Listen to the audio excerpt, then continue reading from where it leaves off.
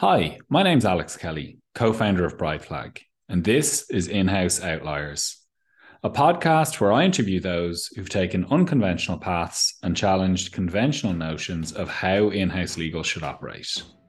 I'm delighted to be joined today on the podcast by Catherine Veith. Catherine is someone I've had the pleasure to get to know over the last number of years through her work both as a manager of legal spend at Lufthansa and her academic research in this area. Catherine is an incredibly experienced professional and has been with Lufthansa for over 20 years in a variety of roles. Catherine, thank you so much for joining me today. Yeah, thank you for having me. I'm very excited to be here. Catherine, let's start at the beginning. Where did you grow up? Oh, I grew up in a very small place in the middle of Germany, but I had a great childhood. But when growing up and getting older, most people want to break out and go to bigger places. And so then you decided to study business administration at university. Was that part of that initial desire to go to a bigger place? Yes, definitely. And I chose business administration because I think it offers a pretty general curriculum and it's your own choice and effort that you get anywhere with it in life. I studied in Lüneburg, which is a small town near Hamburg, because they offered a major in tourism management. Very good. And did you have an idea of what you wanted to do at that stage in life? Did you see yourself working in the tourism industry? Was that what you were thinking? Well, I was always interested in an international life. So already in my school time, we had an exchange student from Australia at our house for 3 times who became like a sister to me. And I also did an high school exchange year in the US. And this led to lots of international friendships. Therefore, there was always the dream to work for Lufthansa. It would be easier for me to connect the world with a job there. And I was impressed by the brand at that time already. Wow. Okay. So you're focused on Lufthansa as the ultimate destination in your career and place you could see yourself was at a very early stage. That's fascinating. And what was your first job after college then? Well, I started at the Lufthansa e-commerce, which was a small daughter company that was only founded shortly before I started there. And the managing director was my former boss during my internship at Lufthansa. We managed everything around the Lufthansa website there, the booking engine and anything that had to do with the online sales, which was only at the start at that time.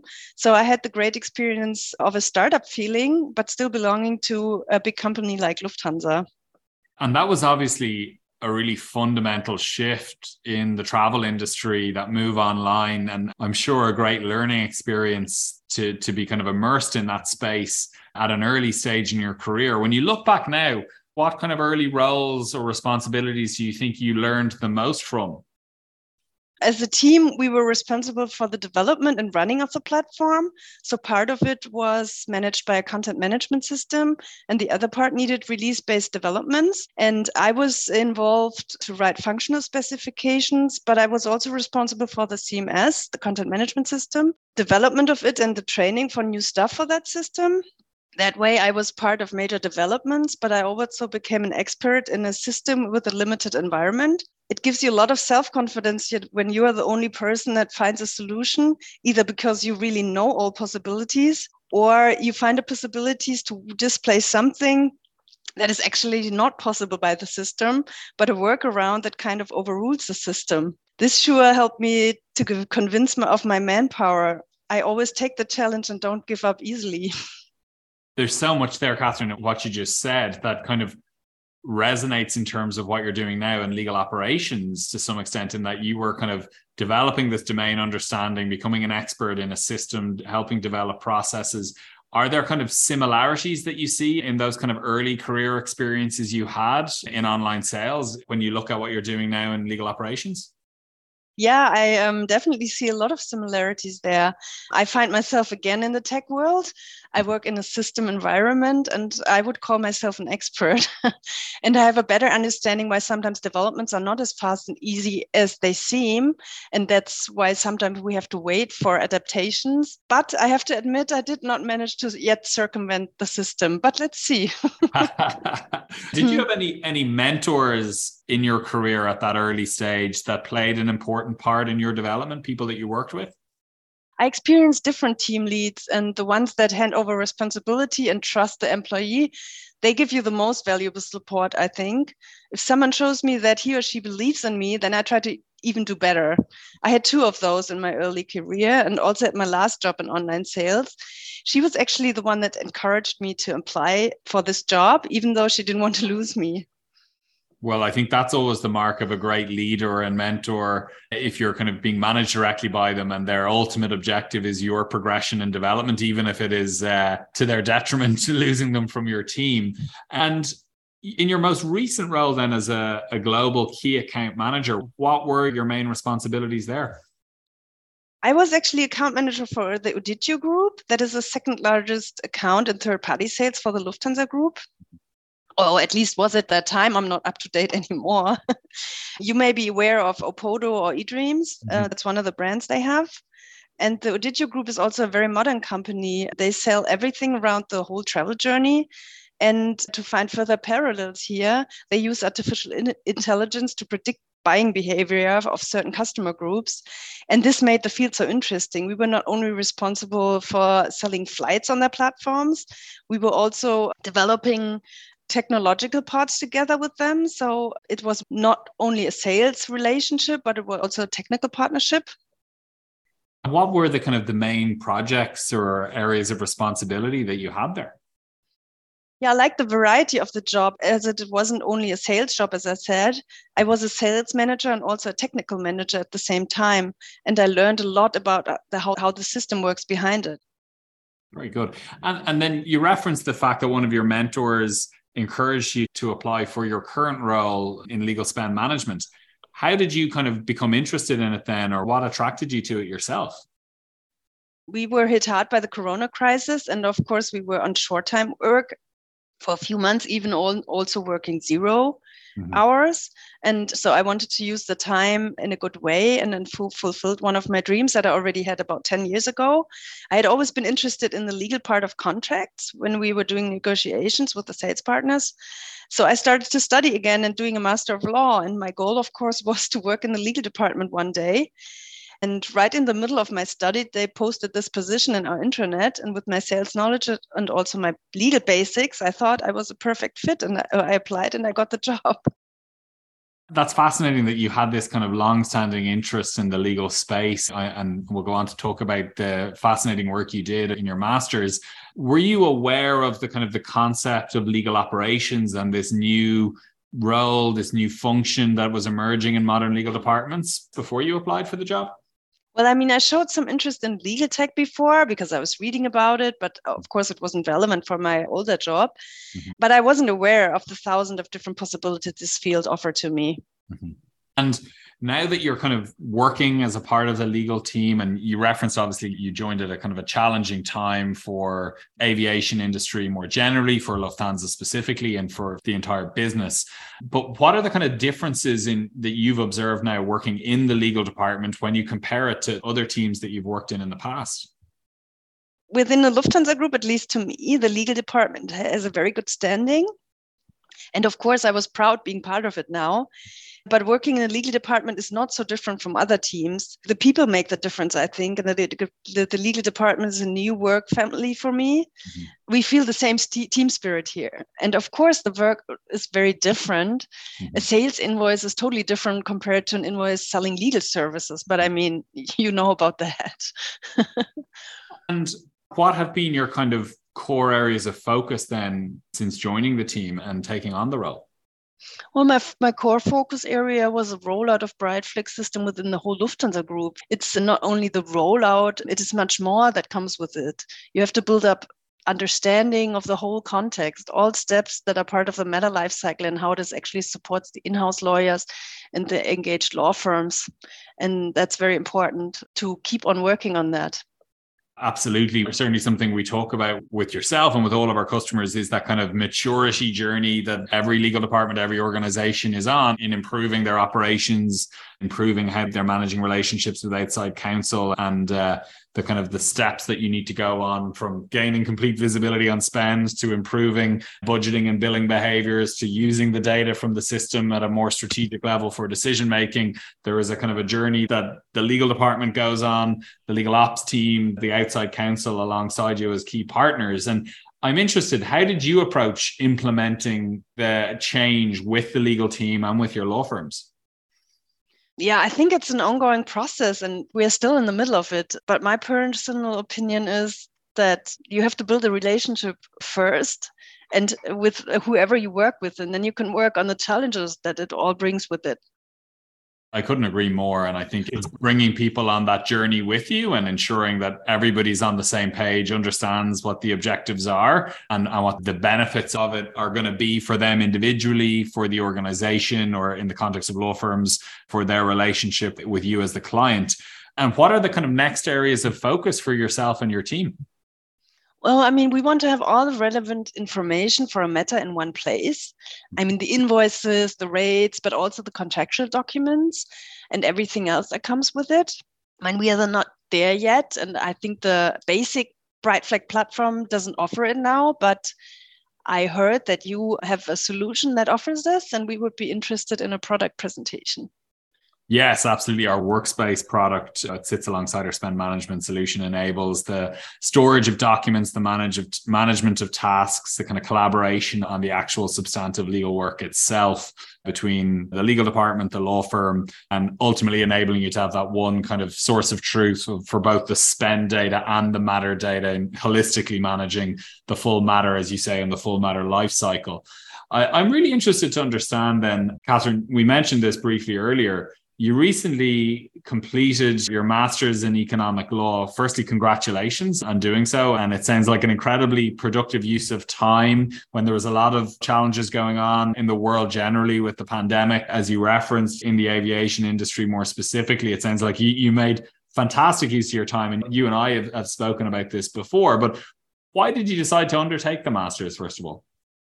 Yeah, I think I mentioned this before. I mean, I perfectly used one of the advantages that the Corona crisis actually held up for me. I had time, and because we were partly let off work, and I'm not the person that complains. I mean, there are people complaining, everything is so bad, nothing is changing. I'm not the person that complains and wait for things to change by itself. Mm-hmm. I take it up actively and make the best out of the situation, and that's what I did with it. And looking back now, Catherine, what are the kind of core learnings you took from the master's that are kind of proving useful for you in your role? I think what you always learn from studying is that you can learn everything, actually, if you really want it. Mm-hmm. And these studies gave a good general overview. And this already helped me in my daily work to contextualize a topic in the right area, even though I wasn't an expert and still not am. So that helped me to find the right spot for certain topics. Yeah, no, 100%. And I think in my experience, having that mindset in life of kind of constant learning and development and looking to kind of broaden your knowledge base, broaden your skill set, it's firstly so rewarding, I think, on a personal level. I certainly find that, but then it does facilitate career development as well. And we recently met at the CLOC conference, the EMEA CLOC conference in London. And something we've kind of touched on is the fact that the kind of legal operations movement is much broader, obviously, than just spend management or e-billing and matter management. That is a core element of it and a core pillar of it and one of the 12 CLOC core competencies. But there is just so much scope to the function and to the role and what now sits under its remit. How useful was it for you to be able to kind of attend the conference and engage with the wider legal operations community to kind of get a broader sense of what was going on or what other legal teams might be doing? It was my first CLOC, and I have to admit, I was very surprised about how many different fields there are in the legal operations world. I think it definitely helps me to see that others have the same challenges and how they approach them. But it also showed areas where we could develop and make legal life even more easy for our in-house lawyers and the law firms.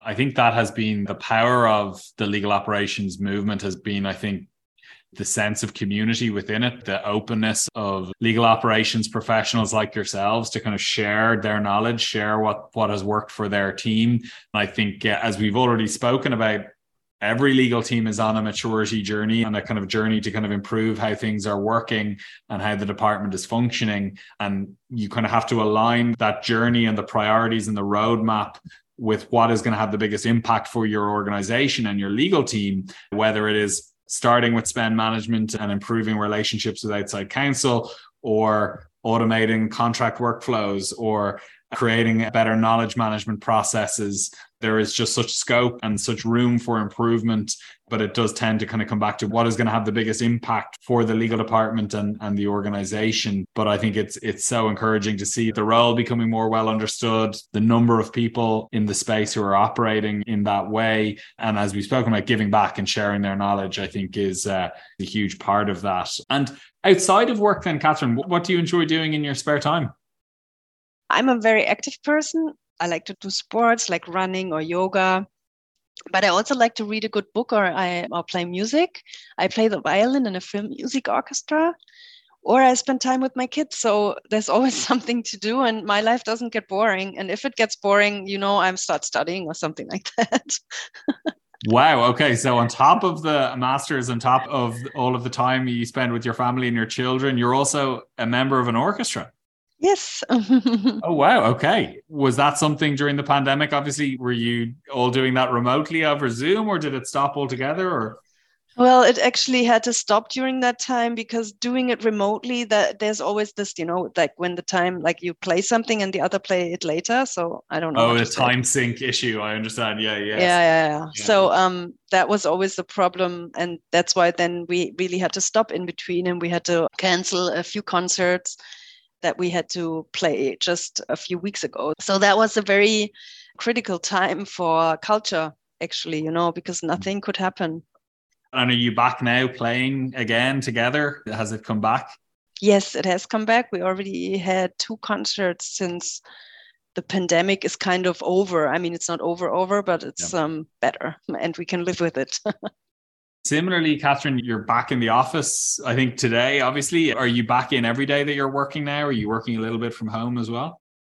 Yeah, we do a mixture again. So, I mean, we try to encourage people to come back to the office, but not all the time. We want to keep the flexibility, but we also, of course, want to get back in direct contact with the people and connect again and talk. And I think there has been a change going on in that respect, because in the past it was always the understanding that you work more effectively when you're when you're in the office, but now it's actually the other way around. If you want to do work effectively, you work from home, and when you want to connect to people, you go to the office, because of course you have to exchange and talk a lot. But you can be more effective at home because you're not neglected from anything, I couldn't agree with you more. I think we talk about here at Bright Flag the kind of intentionality of the time together. When you are in person together in the office, it isn't a case of everybody just sitting at their desk doing the work that they could otherwise be doing at home. It's using that time to collaborate, to have different types of conversations, whether it's one-to-one in terms of performance feedback, whether it's when you're working on projects together. Those things can be done more effectively, I think, very often in person. And for you, when we spoke about kind of building relationships with the legal team, is that kind of return to the office made that a little bit easier, where you're able to see people face to face as well? Yeah, of course. If I do trainings, some Bright Flag training, which I do once a month or maybe twice a month, depending on how many new people we onboard during that time, I also always offer a remote date, but also they can come to the office and do it personally. It can facilitate more engagement and maybe different types of questions that you might necessarily get when somebody is just on Zoom or on a Teams call with a whole host of other people. But I think every organization is finding their feet and trying to find the right balance at the moment. As you said, I think it has given people more flexibility. And I am certainly blown away by how you use your free time in particular and achieve so much. And I didn't know that about you, that you play in an orchestra. I think you are the first guest we've had on the podcast. We've had many talented, creative people on the podcast, but I think you're the first guest who is a member of an orchestra. But I think another example, Catherine, of the incredibly creative, talented group of people working in the legal ops space, bringing that creativity to their work every day as well. So I just want to say thank you so much for taking the time to join us today. As ever, it's so much fun speaking with you. Yeah, thank you so much for having me here. I'm very proud of it, and it was a pleasure to talk to you. Thanks, Catherine. I'm Alex Kelly, host of the In-House Outliers podcast. This podcast is brought to you by Bright Flag, an AI-powered legal operations platform where corporate legal departments gain visibility into operations, maximize productivity, and engage with outside counsel strategically. If you like this episode, then you can find more information in our show notes.